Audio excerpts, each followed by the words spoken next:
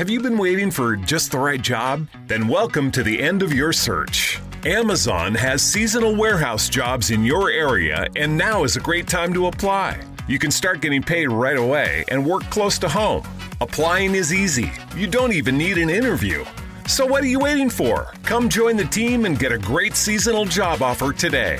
Visit Amazon.com/hiring. Amazon is an equal opportunity employer. As an agribusiness expert with Alliant Energy and a farmer, I know how important it is to get the most out of your land. I know that also applies to getting the most out of how your farm uses energy. That's why Alliant Energy offers free farm energy assessments. With a farm energy assessment, someone like me will find all kinds of ways to help you save money and energy. We can even connect you with rebates to help make energy equipment upgrades even more affordable. Schedule your free assessment at alliantenergy.com/farm energy assessment. You're listening to the Huddle Up Podcast with Chad Jensen and Zach Kelberman. Join Broncos Country's deep divers at milehighhuddle.com and sound off. And now it's time to drop some knowledge. Okay, we're live. Man, that took us we got to let the stream breathe just for a couple of seconds. You guys know the drill. Welcome in to the Huddle Up Podcast, presented as always by Mile High Huddle, powered by Overtime Media. I'm your host, Chad Jensen. With me, as always, my partner in crime. You know him, you love him. He's my fellow football priest. He is Zach Kelberman. Zach, I want to show our audience, because I'm sure there's a good chunk of them who have not seen this, but did you get a chance? Of course, Jerry Jeudy announced, has agreed to terms with the Broncos. He's locked in, can start training camp, went in today to get the swab and get the first test out of the way and whatnot. But he announced his signing in probably one of the most unique ways I've ever seen a rookie do so. And it was by way of I would argue for a lot of fans, a goosebump inducing hype video. It moved, Chad. That's all I can say. It moved. I'll keep it very PG. I'll leave it at that, but it was a very excitable video. I'm going to show you guys this video. Okay. Bear with me one second, because if you haven't seen it, like, especially if you don't use Twitter a lot, or if you're mostly a Facebook viewer or even a YouTube viewer, you might not have seen this. So let me pull this thing up, because hopefully you guys read the article at milehighhuddle.com and watched the video there.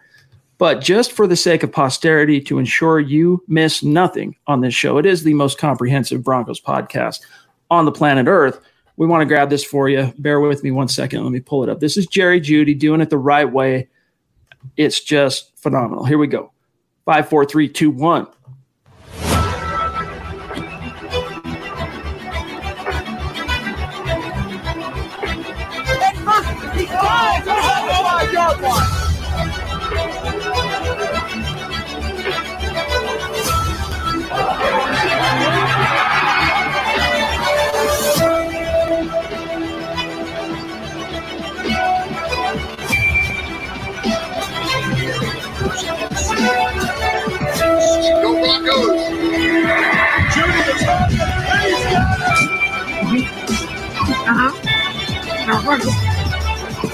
There you go. We've agreed to terms. Yes, sir. All right. That's so cool. Look at that. I don't know if you can see that. Actual goosebumps on my arm right now. It's just, yeah, I mean, people like, oh, clickbait headline. It's not clickbait. Like, that's legit. I've felt myself getting excited watching it, and I'm pretty desensitized as someone that covers Broncos and cranks out multiple articles a day and videos and podcasts. What I love about that, Zach, is not only is he doing it the right way, but there's almost some cojones there, because he's putting himself on a level. Now, of course, he's a first-round pick, but he's putting himself on a level with the all-time great Broncos. I love how he incorporated the Broncos history in that. Terrell Davis's salute, John Elway's best moments. He's already embracing the Broncos culture, and not to derail the conversation, but you look at in comparison to someone like Melvin Gordon, who's still watching Chargers highlights and still very much invested in the Chargers organization. Jerry Jeudy, though, what more could you ask for already based on him having no practice time this offseason? He hasn't even been in the facility, Chad, for anything noteworthy, yet he's posted workout videos, route running videos, and every single one has built up more and more hype. I love the originality in this. I love the concept, and I love how he's embracing the Broncos' heritage and also their future.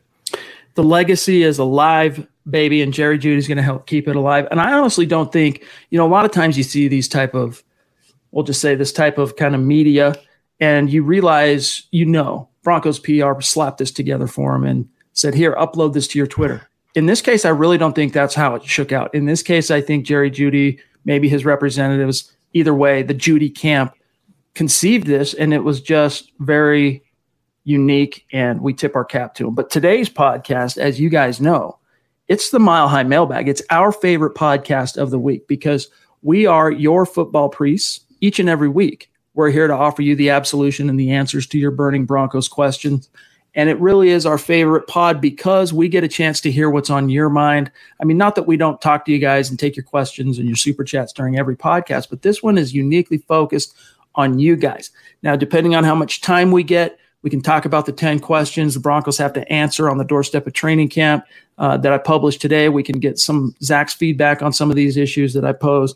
But first, we got to get to your questions. And before we do that, Zach, we got to handle some quick matters of business, guys. Make sure you're following the podcast on Twitter @HuddleUpPod. While you're at it, follow the mother account @MileHighHuddle. If you got those two checked on Twitter, you're not going to miss any programming news, any polls, any giveaways as it relates to the podcast, and you won't miss any breaking Broncos news and analysis. And then a gentle reminder for those of you who hopefully got the memo that if you want a chance to attend an NFL game this year, you're going to have to mask up. And if you want to mask up in style, you got to go to huddleuppod.com, get your swag on, get yourself a Mile High Huddle face mask. What's cool about our face masks is that while they might not be the most ideal for like the depths of summer where it's 100 degrees or wherever you might be, it's perfect for football season. Okay. By the time you get to cooler weather games and you start getting into cold weather and elements, you want a face mask that not only covers you and keeps you safe,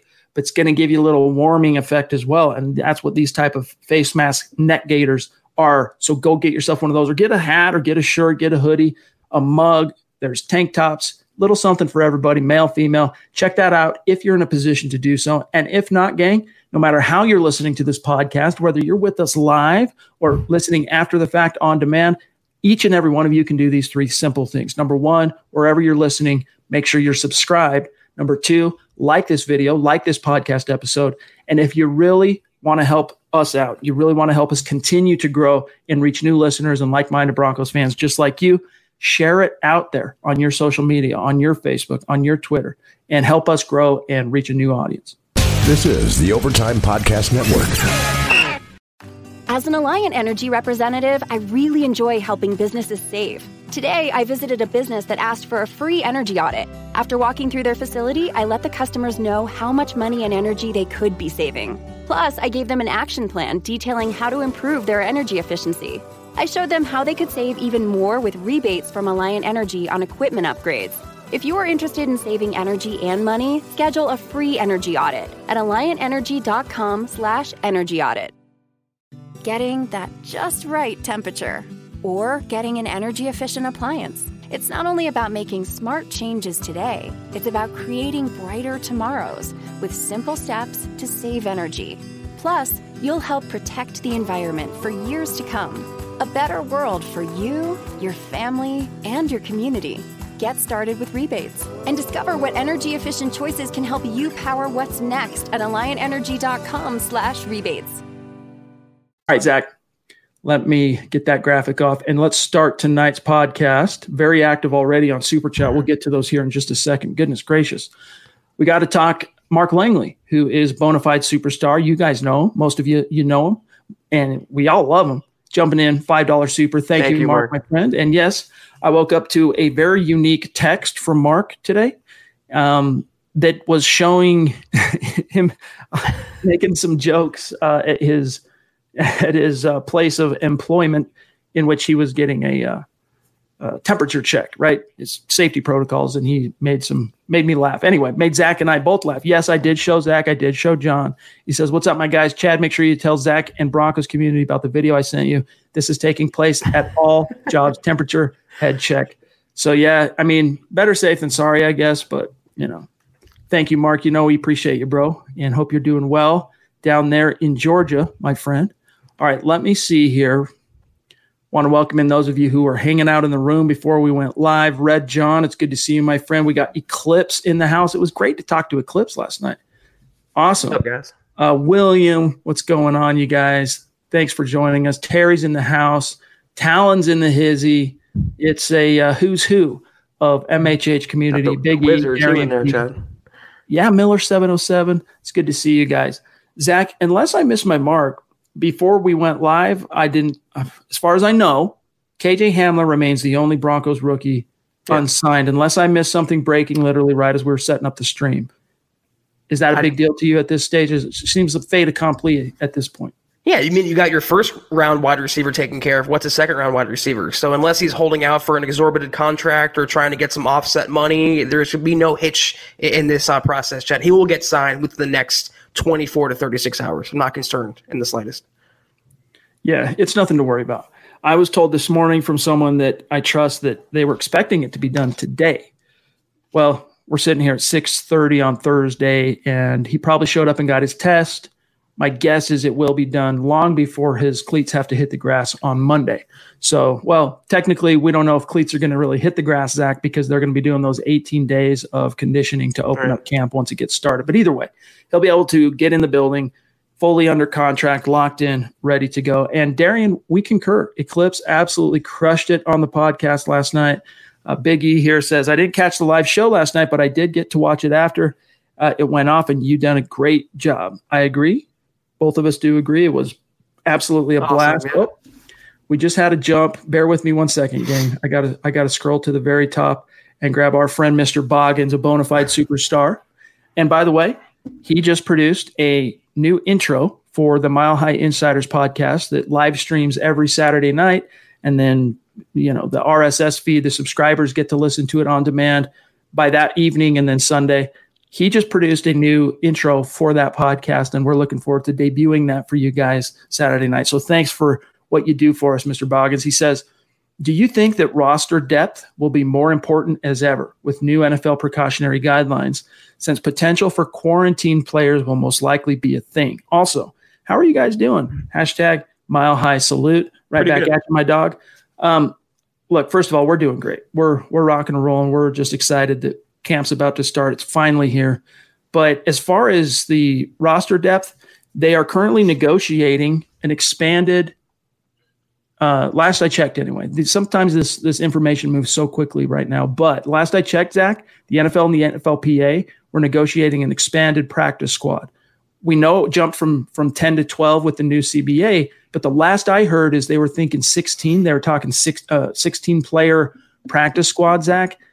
I don't know how it's officially going to shake out, but the better depth you have, the better off you're going to be. I've heard some like in who was it? I think it was Bruce Arians.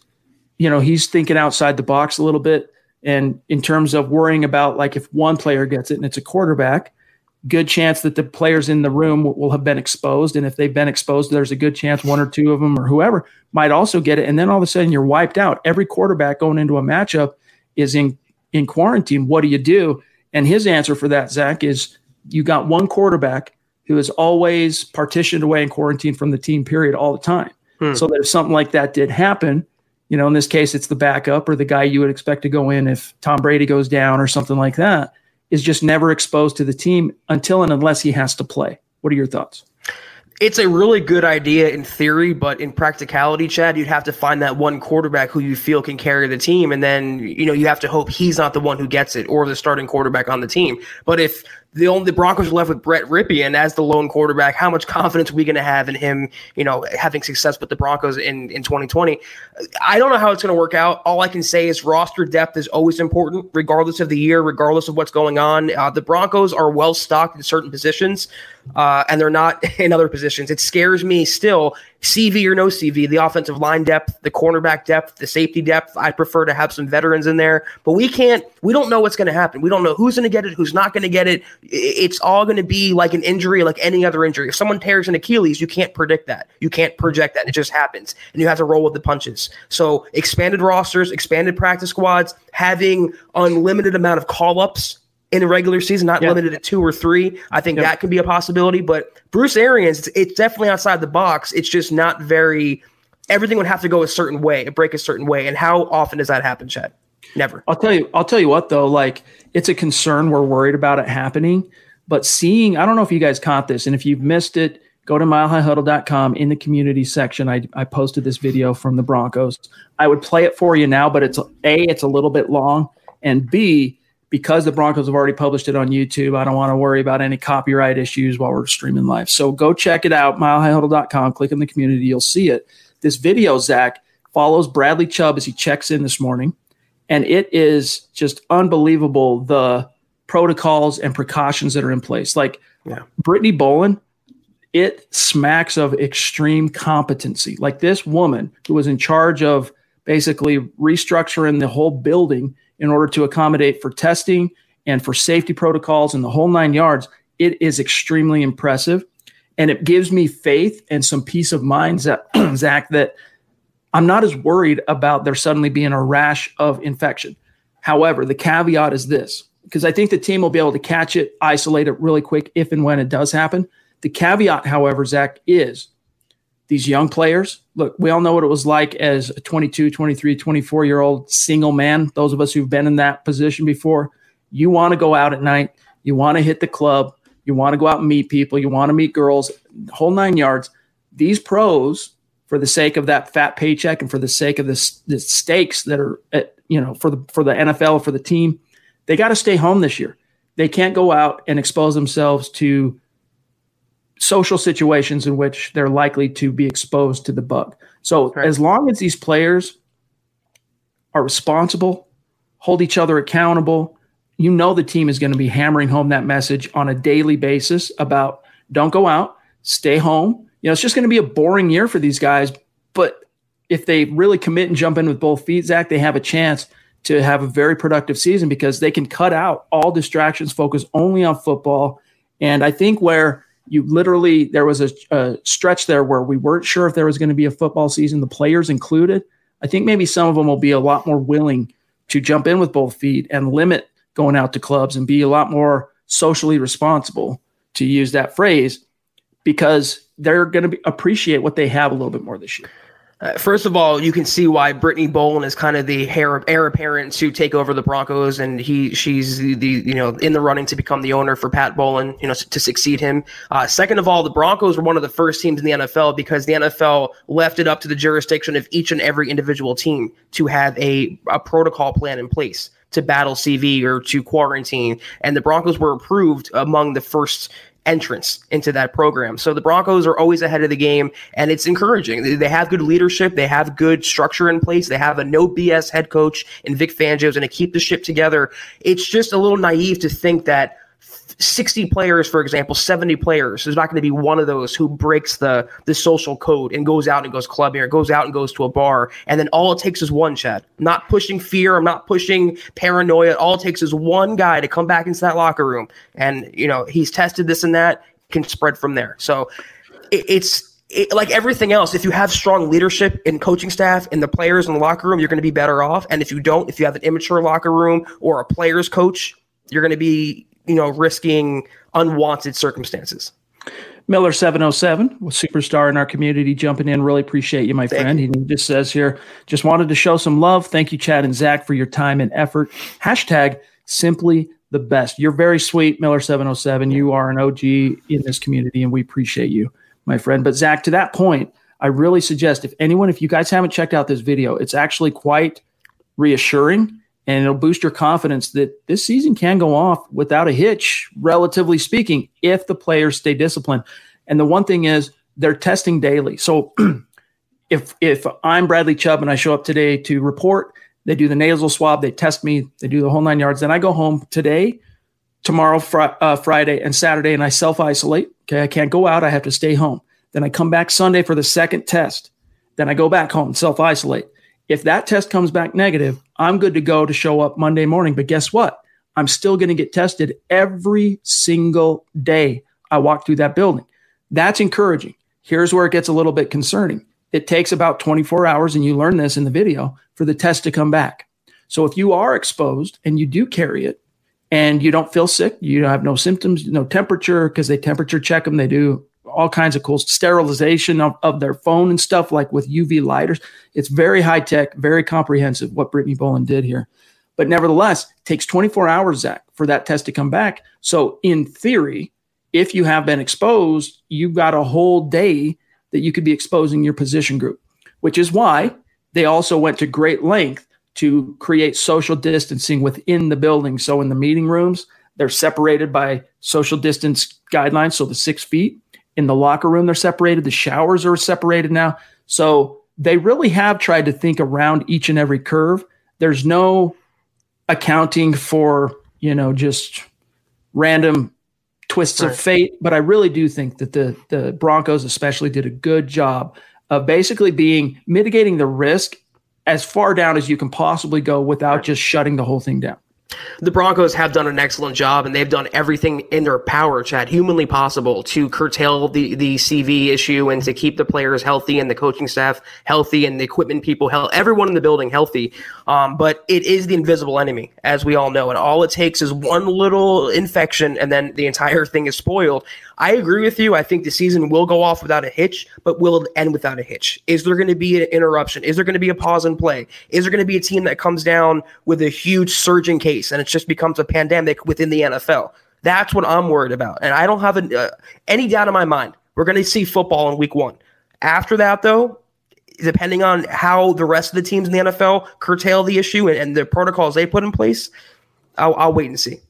This is the Overtime Podcast Network. Getting that just right temperature, or getting an energy-efficient appliance. It's not only about making smart changes today, it's about creating brighter tomorrows with simple steps to save energy. Plus, you'll help protect the environment for years to come. A better world for you, your family, and your community. Get started with rebates and discover what energy-efficient choices can help you power what's next at AlliantEnergy.com/rebates. Last spring, you chose hard-working seed, but did it work as hard as you did? At NK Seeds, we know that all the time, all the effort, comes down to this. All that matters now is yield and how the seed performed on your acre. Because you can't fake performance, and bushels don't lie. Local results coming soon. Visit nkseeds.com/harvest. Man, hopefully the Broncos, which, they got their plan approved by the NFL, and the NFL was impressed with what the Broncos did. I know the state of Colorado, the health department was impressed with what the Broncos did, the measures and protocols they put in place. But if there's any team out there in doubt on which way to do this thing, look at what Brittany Boland did. You guys go check out that video, and I'm telling you, you will take encouragement. Again, there's no perfect way to eliminate risk. We take risk the second we walk out the door every single day. Jump in a car, go for a jog around the block. We take our lives into our own hands in that sense. So there's no the perfect safety measure. But as far as mitigating it down, it's very comprehensive. Eclipse jumping in, showing extreme generosity, big time member of the community. It was so fun to talk to you last night, my friend. The Philly OG. Really, definitely indeed. We really appreciate you. Hopefully you immediately got off the podcast last night and went and watched Silver Linings Playbook. I'm just kidding. But check it out. Don't forget. Happy Thursday, Priest and Broncos country. I love being on the other side with you guys. It was awesome. I appreciate the opportunity, and thanks to the Broncos family for all the love and encouragement. #State of Being. And he created a new hashtag. We're going to have to find a way to do this, the MHHUN, because he called us the UN of Broncos country, which I thought was very sweet. I loved it. We're going to have to figure out a way to, create a real hashtag around that. But thank you, Eclipse. Very cool. Appreciate you. Mundungus continues his streak of just the wizard. Absolute, just blowing our minds, generosity and support for the channel and the podcast. We love you, bro. We appreciate you more than we can say. He says, you guys should have Judy make you a hype intro video for the pod. I want to see both Zach and Chad showing off the footwork. Yeah, see me blowing an Achilles. That's what you don't want to see that. You definitely don't want to see that. That's why we cover it. We're not on the field. Yeah, maybe back in the day, dude, but I've seen too many summers. You know what I'm saying? I'm on the wrong side of 40. But yeah, thank you, my friend. Appreciate you And I like using this as an opportunity to remind our listeners in the community that if you do have a brick and mortar shop or a business entity that needs a little plug, a little help from the pod, from MHH, let us know. We're happy to help you out because it's been some dark times this last 3.5, 4 months in these United States. We got Zeus McPeak just showing also amazing generosity. We love you, bro. And hey, I don't know about you, but I haven't been able to connect with Stu this week, and I really need to. I'm going to be doing literally nothing tomorrow other than throwing up a few articles and some videos. If you got time, let me know. I need to hook up with you, dude, because I was just talking to my wife about this last night. We need to make some changes to our internet. And this time I want to do it for the last time. I want to make sure it's 100% the best thing. And I know you've got the answer. He says, you guys rock. I mean, this whole pod family, talking to everybody. Thank you all. Zach, he's been consistent since we started doing these live streams. Like if he's in the stream, he's showing love. He's on Super Chat, and it just means the world to us. I want to thank Stu for a second. Stu, thank you so much. You're up there right in the heavens. That's why you're Zeus McPeak. I see through the clouds. Thank you so much, Stu. It's unspeakable how amazing you are and how consistent you are. You are the man, my friend. We've got from Glenn. Yeah, he has not signed. KJ Hamler has not signed quite yet, but it's nothing to worry about. It really isn't. I don't know. Again, these contracts, Zach, they're slotted. There are only a few points that you could really even have any legal right to negotiate around. And so, I should say legal prerogative to negotiate around. I don't know what might be holding this up. It could simply be a process situation where the Broncos have done a flurry of contracts over the last 3 business days where they just, they got to wait for paperwork to process or something. But he's going to be signed well before Monday. Book that. Something that stood out to me too is sometimes the holdup is the players that are in back of them or in front of them haven't signed yet. So I don't know the player that was selected behind Hamler, in front of Hamler, if they've signed, but even guys like Joe Burrow, the number 1 overall pick, he doesn't have a contract yet. It's a formality, but it is still a negotiation between player and team. It's no worry though. It will get done. This really, wow. This is very moving to me. Very Zeus like. I've gotten to know Zach a little bit. I'm not going to say that I know him, perfectly well, but over the last couple of months, just being connected on social media and stuff, I've gotten to know him, and he's a very inspirational human being. And you guys will get a chance to see what I mean when we eventually have him on the show at some point in August. He'll be on the show. Maybe we need to release a schedule or something so people know and get all those ducks in a row. But Zach, just want you to know that you are a very big part of this community. We love having you as a part of the MHH family, and you don't have to do this. We want you to know we're not going to ask you to show this generosity to the pod.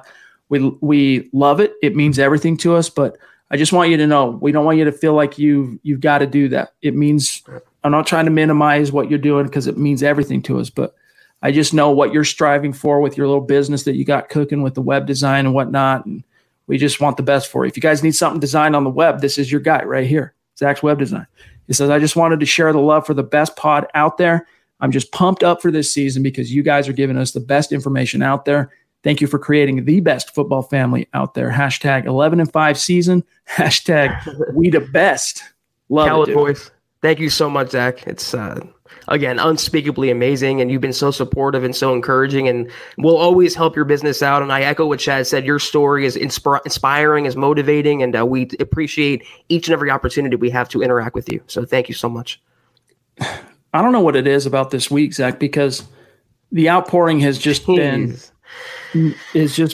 moving. I don't know what else to say. Like, it's just unbelievable. And wow. Mundungus, this is... He already showed serious generosity. I mean, an inordinately generous super chat in this podcast already just a few minutes ago. And here he is again. Just, it blows our mind, my friend. We really appreciate you. And, looking forward to this season. It's going to be a gas talking about this stuff with you and the entire community. He says, well, since everyone else is throwing out the hundos, what was your favorite Broncos Super Bowl winning team? The 97, 98, or 15?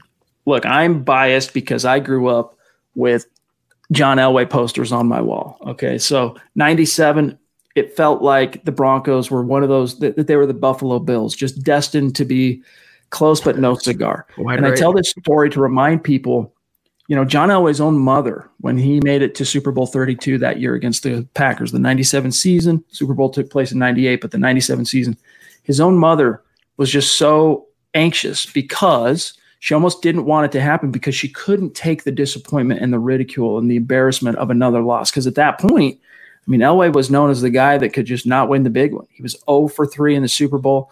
As a franchise, the Broncos were 0-4 in the Super Bowl. So, and I understand that mentality. Like I can put myself in her shoes and understand as a parent, like I don't want my child to hurt again. I don't want them to be humiliated in their own mind again. But he triumphed. And that moment, Zach, was just, I know every Broncos fan who was alive at the time and old enough to remember, it was such a sweet, sweet, sweet victory. And what made it all the sweeter, Zach, for Broncos fans, you were going against the defending world champion Green Bay Packers, who at the time, you had Brett Favre. It was either year 2 or year 3 of winning the MVP in a row. I can't remember off the top of my head, but it was the juggernaut Packers. Like nobody. You think nobody expected the 2015 Broncos to beat Cam Newton? That was Peyton Manning. There were people that were like, no, keep an eye on the Broncos. Nobody was picking the Broncos to win in 97. When it happened, it was like the sky came tumbling down in the best sense, like in a positive way. So for me, that's always going to be that team, unique. Mike Shanahan, the classic coach. Of course, Kubiak was the OC, and you name it. Almost all but one. Is it all but one? Yeah, all but one. No, all but 2 of the Broncos' current Hall of Fame representation were on that team or a part of that world championship. So I got to say 97, Zach.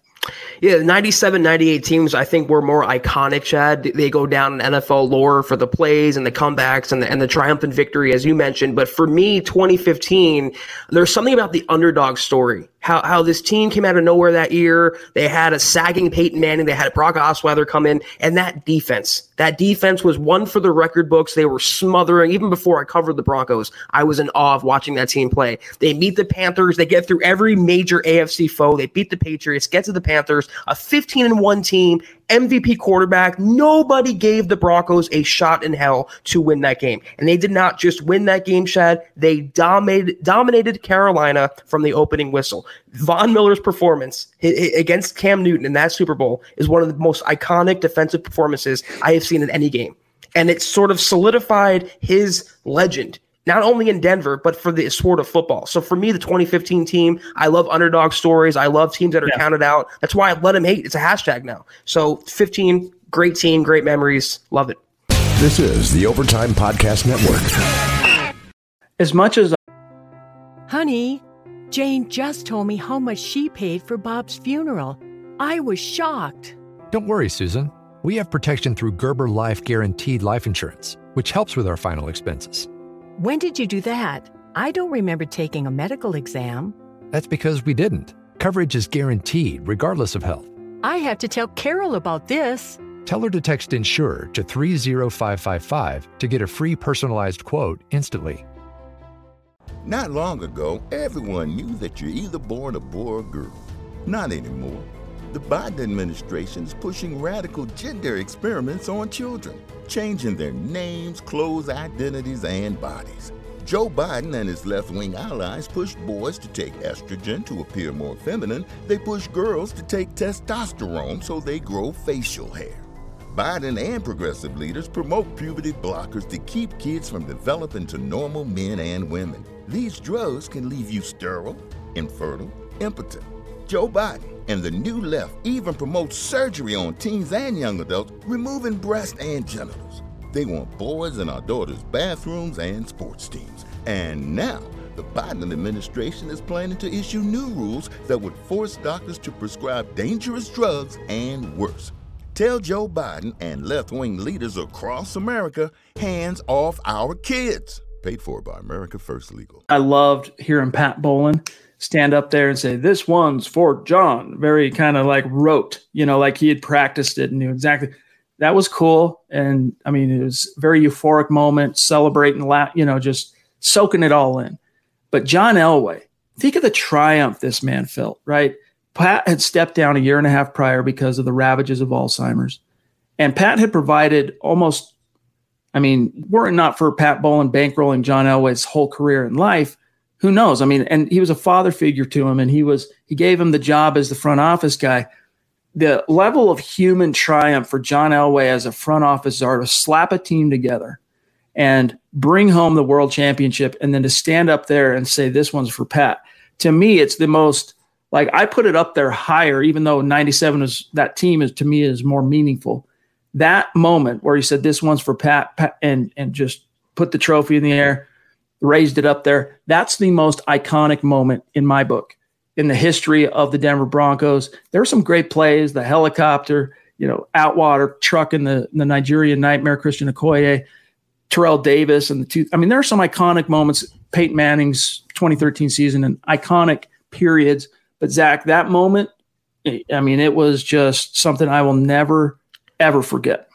It was vindication for Elway. It's one thing to win a title, Chad, but again, to beat a team like the Carolina Panthers and beat them handily. The exasperation, what he let out, that battle cry, this one's for Pat. I agree. It's goosebump inducing, and it will always be remembered in the memories of Broncos fans. And that's why, for me, Chad, that whole game from start to finish, that whole team, 15, is just my favorite. And the emotion in Elway's voice, right, and on his face, you could tell. This was, if the cameras aren't on him and the spotlight's not on him, and he's, the scrutiny of the entire world is not laser focused on Elway in that moment, I wouldn't be surprised if he breaks down in tears, or even later that night goes home and just weeps because of how happy he is to be able to give that to Pat. And that comes through, man, in those what is it, 4 words? This one's for Pat. Yeah, 4 words. So anyway, Glenn, very, very funny joke, my dog. All right. Duke jumping in with a question. Appreciate you, my friend, as always. You know that. He says, my question is, are the players going to be required to wear masks? No. I don't think a face mask on a helmet counts, LOL. So not on the field, they're not going to be required to wear masks. But I believe it's my understanding that in team meetings and whatnot, they're going to be masked up, because in that video with Chubb, where they follow him around through his whole check-in and his nasal swab, and you get to see all the upgrades they've made. Everyone he comes into contact with, from the team employee perspective and personnel guys, they're all masked. So my guess is, and by the way, you saw them getting out of their cars today, the players that did show up to report, they all, as they're getting out, they put on their mask to go in. So they've been told they need to mask up before they come in.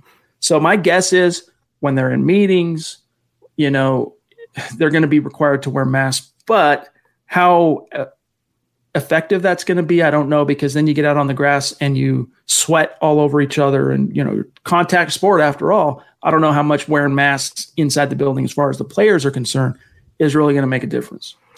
I don't know if what I saw was the factual, but I think that they're going to have face shield coverings in the NFL, and it's encouraged but not required. It's not mandatory. So some players can. It's not necessarily a mask. It's more like a full face shield. So there's no openings in their helmet at all. That's what they're going to be encouraged to wear on the field, if I read that correctly. It was a tweet I saw earlier from an NFL high-ranking employee. So it's going to be encouraged, not required. Hard to play a game. World-class athletes, they can't breathe properly, especially in Denver. So we'll have to see how that plays out. There's so many uncertainties, Chad, still, in what's going to go on the field this season.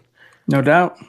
Terry, up north of the 49th parallel in Canada, proving, as always, that Broncos country is not a geographic location. It is a state of being, baby, right. And we are the UN of Broncos country. Got to give credit to Eclipse for coming up with that. He says, any thoughts on the salary cap debate going on? Do it now or spread it out? So if you missed it, what Terry's talking about is the players, because there is going to be a revenue shortage this year. They're expected to be projected around $4 billion loss. I shouldn't say loss. That's not accurate. $4 billion revenue shortfall this year. So instead of bringing in $16 billion this year because of ticket sales and other things, fans in the stands being significantly curtailed, if not eliminated for some teams, they expect it to be $4 billion less that the NFL is going to bring in revenue-wise. So naturally, the salary cap is going to be affected in 2021. In years past, Zach, basically for the last, as long as I can remember, the salary cap has grown each year because it's informed and based on the previous year's revenue. by about a 10% clip. This year, it's definitely not going to be able to grow. There's not going to be the revenue to allow it to grow in terms of salary cap. And if anything, NFL owners, they're going to have to come. They know it's going to come down. What the players are saying right now is they're like, look, whatever the hit is this year, by the time we get to 2021 football, odds are there's going to be a vaccine and we're going to be back to business as usual and we don't have to worry about these things. So instead of it all hitting whatever the ramification financially is from this year's shortfall, instead of it all hitting next year's cap, spread it out over the ensuing 10 years. So it's smaller. It's not as going to affect player contracts and the money that gets handed out in free agency as much. So my thoughts on that, Zach, is I don't know why the owners are dragging their feet on that. To me, it's a very common sense solution if you want to kind of keep the momentum for the players and the league has established in recent history. More negotiating and more proof that this is all nothing more than money. That's what it comes down to. This is all discussions over money for players, for coaches, for teams, for everything. The way I understand it is the NFL owners and teams want the salary cap to be reduced in 2020 and 2021, whereas the union and the players want that to be, like Chad mentioned, stretched out over the course of many years. If they go with the former option, it's going to lead to a lot of releases of veteran players. It's going to lead to biblical types of transactions, cuts, releases, trades, what have you. I don't know how it's going to work out. They have to meet in the middle somewhere. There's going to be a loss. It's not going to be a flat cap in 2021. It's going to be down. It's just a matter of how much lower can it go, and will that be the only year it's going to happen, or will it happen in 2022, 23, 24? But if it's limited these 2 seasons, got to give more credit again to Patrick Mahomes. His deal isn't going to affect until 2022, and it's tied to the NFL salary caps rising. Just a little apropos said nothing. But, the NFL teams have a dog in this fight, too, in terms of a vested interest because, $16 billion minus $4 billion, that's a 25%, unless my math is wrong, drop. So if the salary cap goes down by 25% from just over 200, it's like 210 or something, right? You're talking about a $50 million shortfall on the salary cap. Suddenly teams only have $150 million to spend on the cap next year. As Zach said, some extremely – and they're committed to contracts that are well over $150 million. Right. Cuts if they're going to, maintain that requirement and competitive discipline to you're not allowed to be over the cap. So NFL teams, for their own sake, I think Zach should be more than open and willing to doing that. Appreciate you, my friend. And then James here says, Terry, talking about his question here, I'd rather they spread the cut over 5 seasons, not 10. Not for 2020. Rosters are basically finalized, and it would have some shocking veteran cuts if they were to incorporate it now. Agreed 100%. Agreed on I'm okay with it going over 10 years because I do think by the time you get to 2021, Zach, this whole thing is going to be in the rear view.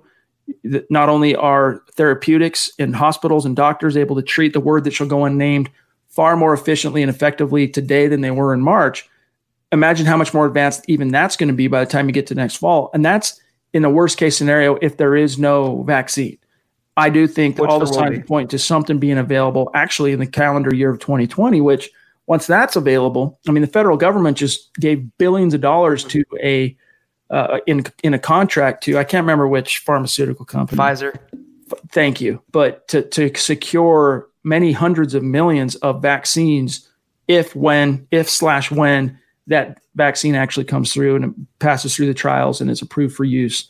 So I think I'd rather, if you can avoid it being apocalyptic in 2021 in terms of the cap and whatnot, why wouldn't you try and avoid that, And those vaccines would be free for all Americans, just a little aside. And second of all, the NFL, maybe the NFL, the union can come to terms and maybe allow teams to go over the salary cap for 2021 only, have a little wiggle room in place and make some allowances for the salary cap. I don't know how it's going to shake out, but it all comes down to money. This is not to keep the players safe. It's not to keep the fans safe. It's to preserve as much money for the owners, the coaches, and the players. It all comes down to business. Amen to that. All right, let's see what else we got here. Bear with me one sec. We got Ron Dubb checking in. Good to see you, my friend. Bonafide superstar in the community. He says, hey, guys, nice hype video. Talking about Judy's hype video. What stat line and qualities would it take for Judy to be the offensive rookie of the year? And how about his first Pro Bowl nod? It's going to be tough. Zach, let's just take the feasibility aspect or how likely it is. What would it take? I think in order for Jeudy to be in the running for Offensive Rookie of the Year, he's going to have to be 1,000-yard receiver at least, and a touchdown highlight machine, very on the front of people's minds in terms of on Sports Center every Sunday night, Monday night, Tuesday night. I mean, constantly in the face of people. And the same goes for the Pro Bowl nod. When you're a first-round pick, unless your name is Bradley Chubb, that usually makes a big difference in terms of, perception amongst your peers in terms of if you're doing well and you're producing, comes time for the Pro Bowl voting, you're on the front of their minds. They're going to, first rounder. Yep. And the production lines up. I'm going to go ahead and vote for Jerry Jeudy. Chubb didn't get the benefit of that for whatever reason in 2018. I'm still trying to understand it because he had 12 sacks and, I wouldn't say he was dominant, but he had a historically, from a production perspective, rookie campaign and even set a franchise record for rookie sacks. But I think you got to get over 1,000. And for what it's worth, the over-under on Jeudy, it's 840 something in terms of yards right now. And I think the touchdown over-under, I could Google that. But what's your answer for Ron? He's got to play on a winning team, too. If he's a 1,200-yard guy and the Broncos are a 7-win team, no one's going to care about him. I mean, it's going to be tough to win it regardless because Joe Burrow is the presumptive favorite. He's the quarterback, just like Kyler Murray won it last year. But if he's a 1,200, 1,300-yard guy, and even if he eclipses Courtland Sutton and the Broncos are a playoff team, if they're a 10, 11-win team, they will put him right in the running for that title. I just don't know in reality how feasible that is because you have Sutton, you have Hamler, you have many mouths to feed, you have a still raw quarterback, and we don't know how the Broncos are going to be, 100% of the way. We can guess and we can make proclamations, but we don't know for sure. If they're a winning team and they're surging and Jerry Jeudy is just balling like Chad said, he will be in the running. But it's going to take an enormous effort for him not to, for him to get it over Joe Burrow or some of the other players in this draft class. Yeah, quarterbacks are naturally favored, in when it comes to Offensive Rookie of the Year considerations. But according to SI Gambling, the over/under on Jerry Jeudy touchdowns as a rookie is 5.5, and I'm going to take the over on that, just barely. I think he's going to get somewhere between 6 to 8 touchdowns, but it probably would take more than that, plus the 1,000 yards to put him in the running for the Pro Bowl or Offensive Rookie of the Year. But as Zach said, when it comes down to individual accolades, it really does start with team success. When the team success is there, individuals are going to reap the benefits and the accolades are going to come. So focus, if we hope and focus on that first, which we all do, everyone wants the Broncos to succeed this year. I think the good things will come because if the Broncos do succeed this year, Zach, odds are Jerry Jeudy's probably going to have a big role, at least in whatever the offensive success is. But is it going to be bigger than Courtland Sutton? And that's where, Sutton's an established bona fide wide receiver 1. Jerry Jeudy right now is a high-end wide receiver 2. He has a long ways to go. Pro Bowl, Chad, regardless of the Broncos record, that could be more feasible than Offensive Rookie of the Year. It would take a lot of stars aligning for that to happen. I'm a big Jerry Jeudy fan. We've got Chris Hernandez jumping in, bona fide superstar, just every time he's in the stream, showing love, extremely generous. Thank you, Chris. We love you, bro. He says, missed the show yesterday because I was driving to LA, and now I'm driving back from there. Awesome show last night, and look forward to hearing this one later. Much love to the MHH fam. # click those little thumbs up. Dude, this is another example, Zach, of a listener and a community member that can't necessarily be in the whole conversation live. They're going to listen after the fact. But he still goes out of his way to come in and support the show on a super chat that goes to the channel and feeds MHH on the YouTube side of things and just blows us away. Consistent, supportive, encouraging, Chris, dedicated. You're everything in one. And it's every superstar. It's every person in this podcast. But Chris, thank you so much for your generosity. Okay, we're sitting here at 43 minutes. I'm going to grab one more super. And I know this is the mailbag. So any questions, any topics you want us to get to, put them in the chat. John will be keeping an eye out for those. But I want to get your thoughts on some of these questions, training camp questions. Kevin G. Zach, this is a name I don't recognize as a consistent super chatter. So thank you, Kevin, for becoming a superstar. Yeah. Appreciate you, bro. He says, what's up, guys? Who do you think will win or is best suited for the kick returner? Honey, Jane just told me how much she paid for Bob's funeral. I was shocked. Don't worry, Susan. We have protection through Gerber Life Guaranteed Life Insurance, which helps with our final expenses. When did you do that? I don't remember taking a medical exam. That's because we didn't. Coverage is guaranteed, regardless of health. I have to tell Carol about this. Tell her to text INSURE to 30555 to get a free personalized quote instantly. Not long ago, everyone knew that you're either born a boy or girl. Not anymore.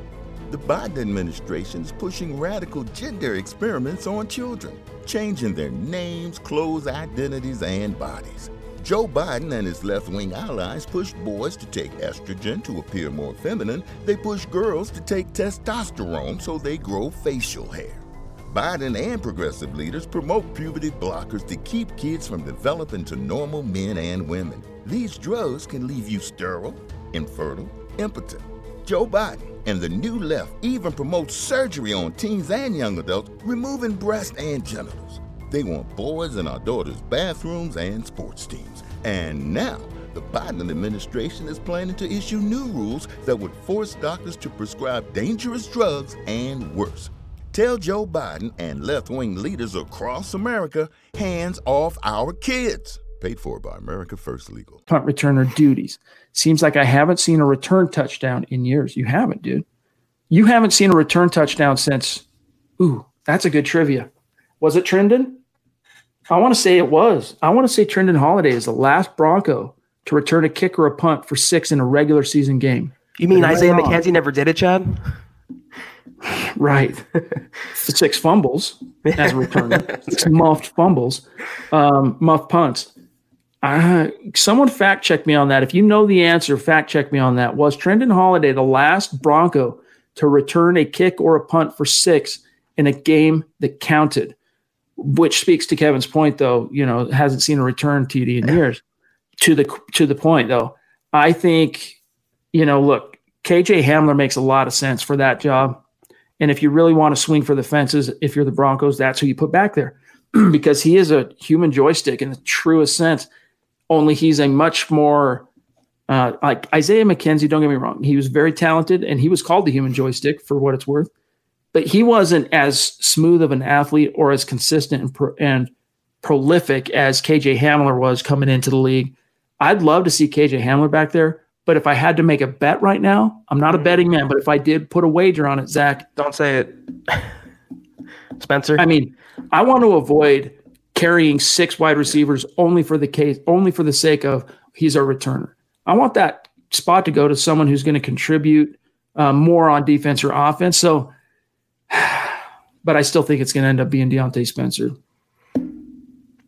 If we have to think about it, though, we don't know the answer at the top of our heads. That's a point in itself. It's been too long since the Broncos had a special teams touchdown. Spencer came close to breaking a few last year on punt returns. He was pretty electric, but I don't spend a second-round pick on a Tyreek Hill level fast wide receiver and then not have him play multiple spots. Put Philip Lindsay kick returner. You can make multiple options back there and not have to rely on rostering one player for one specific purpose. I'm not carrying Spencer for one role. That he's not exactly Dante Hall. He's not exactly Devin Hester. He's a good guy, but it's relative to what we've seen from Isaiah McKenzie and the Carlos Hendersons, the Devontae Bookers. It's all relative. He looked good last year because the Broncos had such crap before him. So I'm not carrying Spencer. It's not my call, obviously, but I'm making Hamler earn that role. He was a second-round pick. He's not going to be asked to be a starting receiver on the outside initially. Make him earn his money.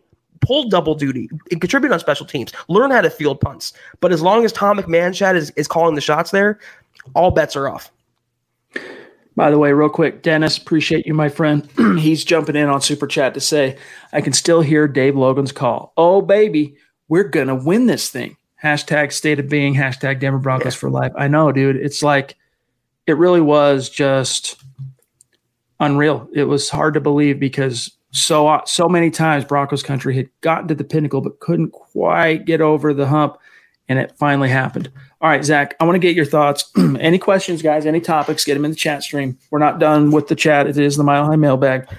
But I want to get your thoughts on some of these questions. These, to me, are the 10 questions needing answered by the Broncos that are nagging at me, okay? And each one has, in terms of its importance to the team, you can rank them. But here's what, to me, are the 10 questions this team has to answer. And Zach, unfortunately, unlike a traditional year, we start getting some of the answers by the time you get to the preseason. You start seeing how things are shaking out and coming out in the wash on the grass. We're not going to be able to get those answers in their fullness until the regular season rolls around, which kicks off for the Broncos September 14th against the Tennessee Titans. So, number one for me, though, on the doorstep of Broncos camp, number one question is, will this offense have time to gel with the entire offseason training program nixed? You think, well, that's the case for all 32 teams. They're all on equal footing in that sense. And you're not completely wrong, but you're not completely right if that's your perspective, because the teams that either have a new offensive or defensive coordinator and or a young or new quarterback, it's going to affect them, Zach, more inordinately, right? They're going to be slightly more affected by the fact that there was no OTA, no mini camps, no anything, than the teams that, have continuity at offensive coordinator and quarterback especially. In the Broncos case, you got Pat Shurmur coming in. With him is coming Mike Shula to coach the quarterbacks, to coach Drew Lock, and you got Drew Lock entering year 2. Now, I happen to think that he's going to shine in Shurmur's scheme. What I worry about is that they're going to have enough time to fully assimilate this thing and get on the same page to where they would normally in a normal year, so that by the time week 1 rolls around, they are firing on all cylinders. But what's your outlook on this question? I'm with you on that. I mean, I'm not panicking. I've been preaching kind of calmness about the chemistry and continuity aspect. They're in good hands with their coaching staff, Chad. But you look at what's really the case and what the truth is. They have a first-year full-time starting quarterback, and they have new personnel at literally every spot on offense. Offensive line, wide receiver, tight end, running back. You would like to have a normal offseason to get these guys in the same building, on the same field, in front of their coaching staff, and get the playbook down. A lot of moving parts, a lot of young players, a lot of different kinds of talent and skill sets. I'm with you on that. They need to have some time to gel. It is a pressing question and a burning question to me. I'm right there with you. All right, number 2. And by the way, thank you, William. Appreciate the love. We want to always shout out our Facebook audience, which is vast. I mean, we're up to 87 something followers on Facebook. So we love each and every one of you. But Zach, here's number 2. Can Shurmur and Shula, this kind of ties into one, hit it off with Lock. Now, it's one thing to learn a system that you are being handed by a coach, all right? Whether you jive with that coach or not, your job is to learn the system, know the play calls, master your responsibilities therein. But in the case of a quarterback, you really have to be able to gel with your coaches. And I don't mean just be a good fit for their scheme, but personality-wise, teaching, the student-teacher dynamic and the way that works. So this is going to be the first time, this coming week will be the first time Shurmur and Shula will get hands-on Drew Lock. They've been in contact with him. They've been talking to him on the phone. They've been doing Zoom meetings, texting back and forth, emails. Shurmur talked about how impressed he's been with Drew Lock's football acumen, his dedication to the game. He eats, sleeps, breathes football, and that's been very encouraging for him to see. But I wonder if they're going to have enough time to really gel the way they need to, as I talked about in point 1. But number 2, really get on the same page and fit with his 2 most important coaches at this point, his OC and his quarterback's coach. I'm not too worried about this one, honestly. If this was Rich Scangarello as the coach or Paxton Lynch as the quarterback, it would give me cause for concern. But you have Drew Lock, who handled system after system after system at Missouri. You have Pat Shurmur, who is a great offensive mind. He's a quarterback whisperer going down the line in his career, Chad, from Donovan McNabb to Eli Manning and everyone in between. He's been great with quarterbacks, and Shula has the bloodlines. So if there's going to be some a weird offseason or a hitch in the offseason or a limited practice time, at least you have a quarterback who's not resistant to change. You have a quarterback who's used to change, and you have a coaching staff who gets the most out of their quarterbacks. I'm not too worried about this one playing out. All right, let me grab number 3 here. And that is, how does the cornerback pecking order take shape? I think it's fair to say that if Bryce Callahan indeed stays healthy and on the field, he and A.J. Bouye are the 2 guaranteed starters. And when I say starters, in today's game, you got 3 corners on the field 80% of the time. So 2 of those 3 corners are resolved, and if one of them can stay healthy, Bouye, Callahan. But what happens behind them? It's a who's who of young up-and-comers, completely unproven NFL corners. And honestly, the most proven guy is probably Devontae Bosby, and he's got 2 real NFL games under his belt, 2.5. So how is this pecking order going to take shape? Who's going to really lock down that number 2 boundary corner spot, I should say. I don't want to confuse it with the slot. Callahan's going to be the slot. Who's going to lock down that number 2? Because I think you're going to see when it's base, Callahan's going to play that boundary spot like Chris Harris used to. And then when it's, sub package or they run 3 wide, they'll kick him inside. Who's going to come in then at that point and be that other boundary corner opposite of Bouye? Zach, if I had to put a wager on it at this point, I got my money on Devontae Bosby. Yep. But it wouldn't surprise me if it ends up being the rookie, Michael Ojemudia. I'd be a little wary if that was Ojemudia, Chad. The Broncos' pass defense would be in kind of tenuous hands if he won out that second cornerback spot. I'm with you. I love Bosby, what I saw last year, but he's coming off a neck injury. A.J. Bouye isn't the same player as he was a couple years ago. Bryce Callahan, as we all know, is coming off an injury. If you're going to rely on the Essang Bassis of the world, that's not a good position to be in. This is why we've been screaming for the Broncos for months now to sign a veteran cornerback. Prince Amukamara was there for the taking on a silver platter, and the Broncos turned the nose about him. I don't understand that. I am completely in agreement with you. It still scares me, the depth back there. One injury away from having Isaac Yiadom start at outside cornerback. It is terrifying to me, Chad. Yeah. Our friend, a 6'10" Mexican, Adan, I pronounced your name correctly? If I didn't, I'm sorry, bro. But jumping in on Super Chat, appreciate you, my friend. You. Check out his podcast, Bronco Talk. He's an up-and-comer trying to make a name for himself. Check him out. He says, this isn't a huge Zach Mundungus or Stu Super Chat, but glad I can help promote the show any way I can. You guys rock. Hashtag glad my team has a name. Hashtag Kelberman CFO. That's a good point. It doesn't have anything to do with the Broncos, but the team known as Washington, they haven't come up with a name yet that they want to use. So they announced today they're just going to be called the Washington Football Team for the foreseeable future. Like there's no imminent new name coming in. That's it for now. Yeah, it's no comment on that. But Adon, you've been so supportive on Twitter and so encouraging. We appreciate you. And if I ever get my opportunity to be a CFO of the Broncos, I will not let you down. Promise you. He'll crush it. He says, if my podcast ever takes off big, I'll for sure request your services. You got it. I think he's talking in that case. Oh, gotcha. I think he's talking about Zach's web design. But, Zach is he's a man of many talents. And here's Zach. You're right. There we go. He said, 6'10", I'll definitely help you, bro. All right. And also, Zach, I hope you saw that message from Mundungus. If he could use some website services, that's what I'm talking about. It's a community. Let's network. Let's help each other where and when we can. Yeah. All right, Zach, here's the next one. We'll get to your questions. I promise you. Get them in there. Number 4, we'll move through these a little bit more rapidly. Who emerges as the third wide receiver? So to me, Zach, people are going to try and throw Tim Patrick into this equation. He doesn't really factor in. It's Deshaun Hamilton or it's KJ Hamler. Who do you got winning out day one? I mean, if KJ Hamler, if a second-round pick can't beat out a fourth-round pick, Chad, with his skill set, you have a problem there. I mean, the Broncos drafted him to be the long-term wide receiver 3, the slot guy, the Deshaun Jackson, Tyreek Hill type, and you have 2 beastly outside receivers. I'm not the biggest Deshaun Hamilton fan. Maybe that's the bias of me creeping in here. I haven't seen much from him that would, blow me away. He's has drop issues. He's not the fastest guy, not the strongest guy, not the tallest guy. Decent slot receiver, but not anything more than a jag to me. So it should be Hamler for the long term. But the key word there is should. Amen. All bets are off when it comes to rookies. It's easy to get our expectations really high because they're highly drafted and they're new and there's the novelty and the excitement. But there's no accounting for rookies, how they're going to actually handle the NFL and make the jump. It's as evidenced by the long laundry list of premium round busts in the NFL that flame out each and every year. And I'm not saying that's what Hamler is, don't get me wrong, but there's just no predicting exactly how that's going to shake out. But I concur with you. I do think because of that, you're going to see Hamilton probably open up the season as the number 3, but it will be a short matter of time before Hamler overtakes him this season. Yeah. All right, number 5, who takes control of the center position?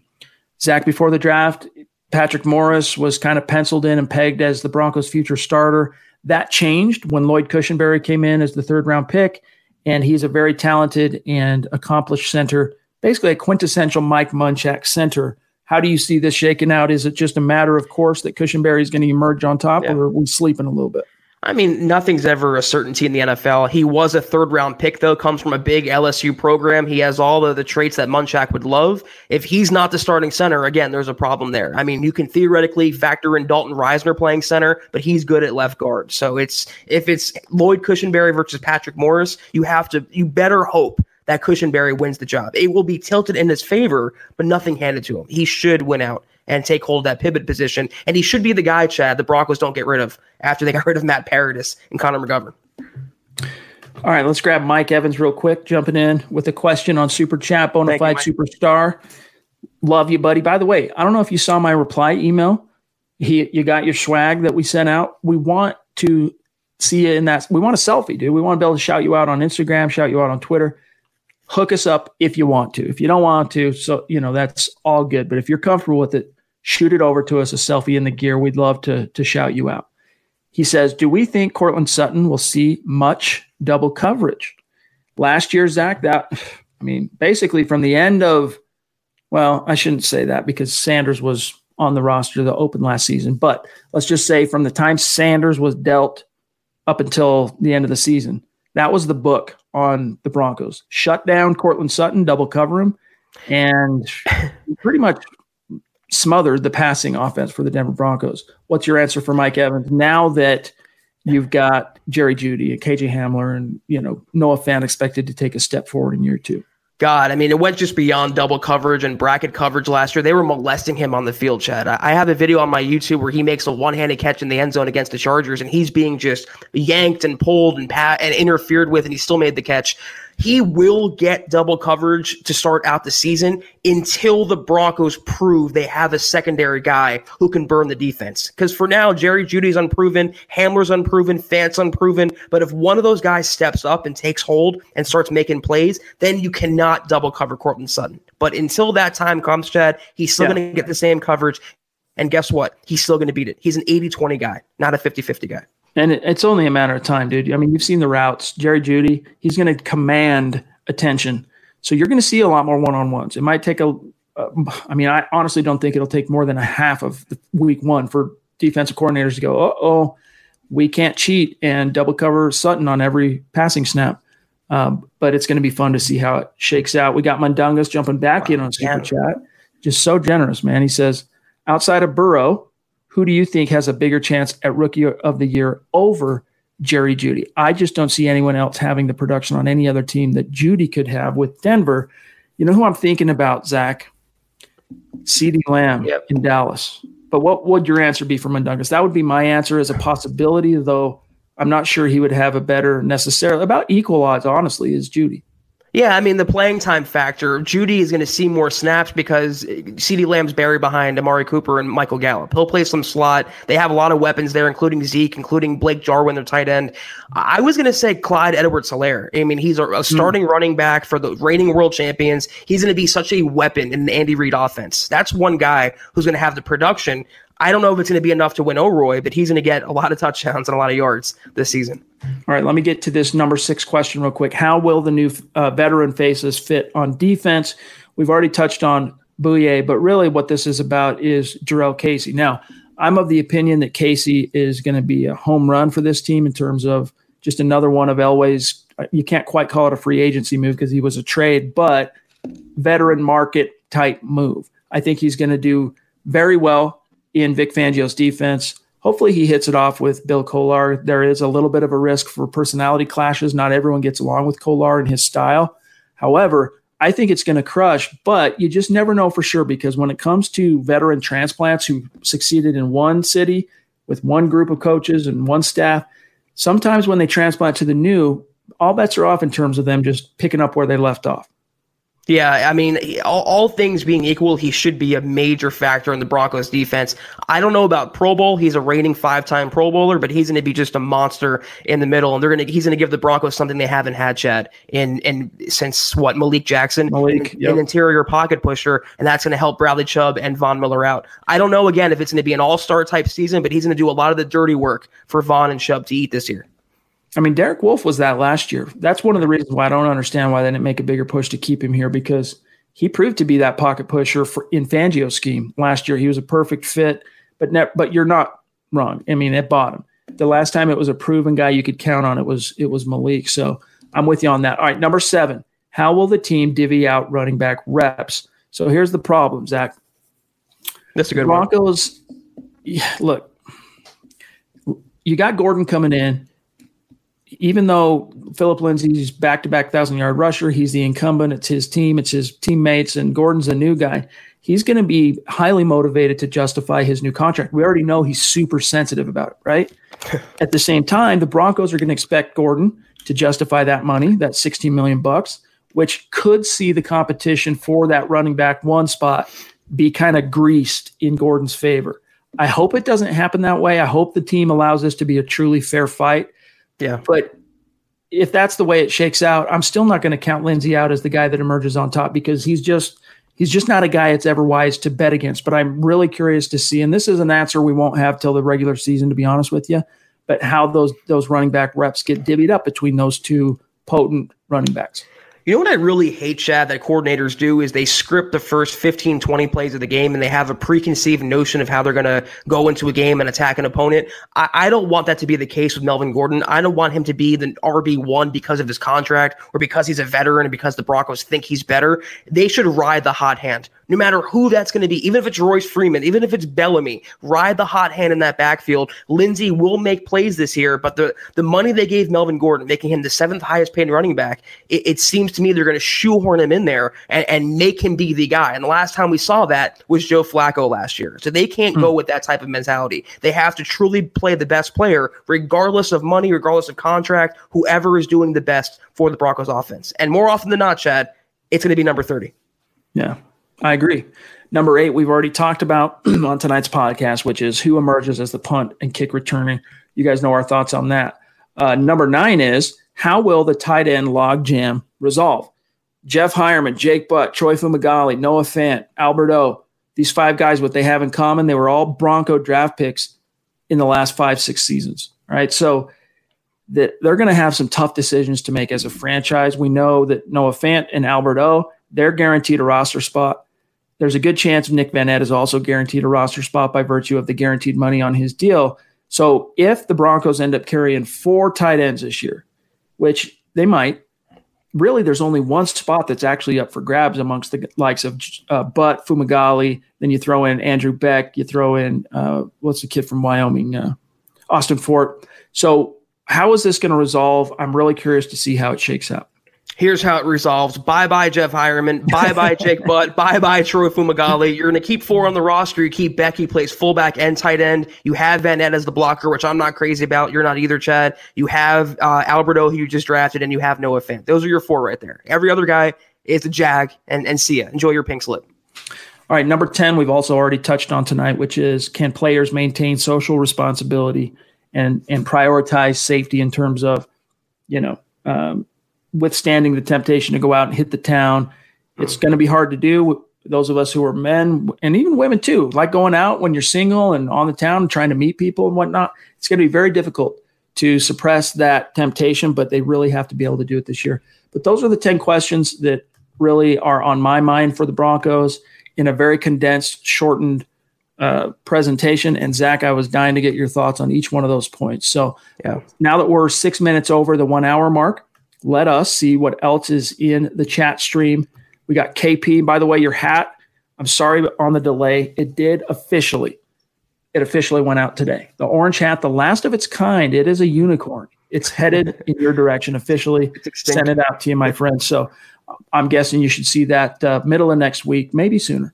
But anyway, thank you for your generosity and your contributions to the community. As always, KP. He says, Eclipse, you killed it last night, my brother. #love. Say, dude, so it's all love. It's all support. And I'm sure he appreciates hearing that from you. KP, appreciate you, brother. All right, let me see what else we've got here. We are running a little bit long. John, I don't know. Chase Young as rookie of the year on the defensive side. Probably. Probably. For the Washington football team. All right, guys. Let me see if there's any other pressing questions here, and then we'll get out of here for tonight. Let me see here. Bear with me 1 second. I know we got all the supers. Let's see if there's any other pressing questions. A lot of good conversation going on in the chat stream, but Jody wants to know, why is Wade Phillips still unemployed? Good question. I'll tell you why. I guarantee you he wants more money than most teams are willing to pay him right now that are in the hunt or looking for a DC. You got to remember, when the Broncos hired him in 2015, he was their second choice after Vance Joseph for defensive coordinator under Gary Kubiak. Since he blocked him, so Joseph was removed from the equation, and Wade was just languishing out there on the unemployment line, basically. And Kubiak, who they had worked together previously in Houston, he's like, hey, I got the perfect guy. Bring him in as kind of like save the day at the last second, bridge the gap type thing. And it worked out really well. And he was able to capture lightning in a bottle, put all the pieces together, really help the Broncos win that Super Bowl. And coming out of that, I mean, the Broncos defense were considered to be the bee's knees, Zach. And so he was able to command some serious cheddar. But his defense in LA, even though they had some serious talent there, they got to the Super Bowl and whatnot. And actually, you know what? Wade Phillips, he dang near came close to duplicating what he did in that Super Bowl against Bill Belichick. I mean, they smothered that defense, pretty much smothered Tom Brady. Thanks, Jared. Yeah, thanks, Jared. But anyway, I think he's just asking for too much money, to be honest with you. And he's at a point in his career where he's seen it all, done it all. Right. He's been to the top of the mountain. He got that ring. And man, I wish his father, Bum Phillips, would have been alive to see that. But he got the ring, so he can afford to. At this age, he's in his 60s. He can afford to be choosy about where he lands. See, that was my thing. I was wondering, and this is just tinfoil hat speculation, but he's actually 73. I just looked it up. And I'm wondering, with CV going around 73. So I'm wondering, maybe teams don't want to take him on because he's high risk or he has a pre-existing condition. That's a good point. That's a good point. It's something that just went through my mind. But yeah, he has a very high opinion of himself, and rightfully so. He's a very humble guy, a very funny guy, jokey kind of guy, but he's accomplished. And like Chad said, why should he settle for anything less? Why should he not hold out for the money he wants? Jadeveon Clowney's doing it right now. He wants $20 million a year, and he's not going to settle for $5 million. So why would Wade Phillips settle for $2 million to play for to coach for the Bengals? Let's say he's going to hold out, and if he doesn't get it, I'll walk off to the sunset. Yeah, we'll see how it shakes out. But he can afford to be that chooser guy right now, and maybe he never takes another NFL job. We'll see. He's made a lot of money in his life, and he's 73, dude. Enjoy. I mean, I don't know. I know a lot of guys in that age bracket, or approaching that age bracket rather, that they don't ever want to retire because what are you going to do? Just sit around and stare at your wife all day? I love spending time with my wife. But you're going to be itching to do something and be productive. And, not everyone just wants to piddle around in the backyard or go play golf. Like, people are truly fulfilled when they're actively engaged in their whatever their passions and pursuits are. And in his case, maybe he wants to keep coaching, but, he can afford to be very choosy at this point. All right. That's got to do it for tonight, you guys. Shout out to each and every one of you for joining us live. By the time we come back Sunday night, it's going to literally be the doorstep of training camp getting started Monday. So we'll look forward to seeing what unfolds perhaps between now and then. Any news on the testing and stuff like that, we'll see how it shakes out. We got our fingers crossed that everyone's going to get the green light to show up on Monday who's tested today. But in the meantime, guys, make sure you are following the podcast on Twitter. You can see right there at HuddleUpPod. Also follow at Mile High Huddle. You can find my partner, Zach Kelberman, at Kelberman NFL, myself at Chad and Jensen. A reminder to support each other, and not just in the community in terms of friendship and connections, but, if you got, like we're talking about, Zach Web Design, Mundungus' bookstore. If you got a brick and mortar business, shout it out to us. Let us know what it is. Let's all support each other and do the best we can to try and roll with the punches of what has been a really, really just crappy 2020 so far. Hopefully the Broncos can change the trajectory for Broncos fans at this point and give everyone something to really celebrate. We're all looking forward to the season because we can all escape and have a good time analyzing this and just enjoy the heck out of this team. But anyway, I'm rambling a little bit. Zach, have a great weekend, bro. You as well, and we will have Hamler news by Sunday night, Chad. He will be signed by then. It's not so bold prediction. So we can at least talk about that, and then training camp's rolling around. Soon enough, it'll be September. We'll have football. All I can say is thank God, and to piggyback on what Chad was saying, support local businesses. And by the way, Zach's Web Design, if your site, your business, where you curry where you try and recruit new customers, if you have a website, reach out to me so I know what it is, and then we can start sharing it out there and let people know how to connect with you online. But guys, that'll do it for today. Thanks for joining us. Mile high salute to our Super Chat superstars who just continue to just move us and floor us. We're so grateful and lucky to have you guys. And it's just motivating. More than anything, it motivates Zach and I to keep showing up and continue to dig our heels in and roll up our sleeves and work hard to bring you guys this content, not only these podcasts, but all the written content and the videos. So thank you so much for what you guys do. Shout out to Buona Beast. Appreciate everything you do as well, my friend. And gang, have a great weekend and a safe weekend. And we'll see you Sunday. But don't forget, you got Dove Valley Deep Divers tomorrow night, same time, 6 Mountain, 8 Eastern. And then you got Mile High Insiders Saturday night. Then Zach and I will be back Sunday. So have a good weekend, Zach. Have a good weekend, John. And we'll talk to you guys on Sunday. For Zach Kelberman, I'm Chad Jensen. We'll talk to you then. You've been listening to the Huddle Up Podcast. Join Broncos Country's deep divers at milehighhuddle.com to keep the conversation going.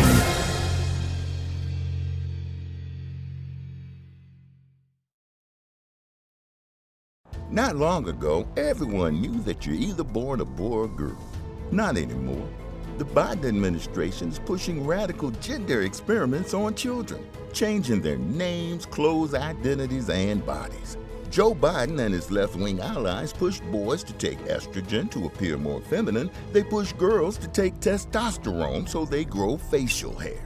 Biden and progressive leaders promote puberty blockers to keep kids from developing to normal men and women. These drugs can leave you sterile, infertile, impotent.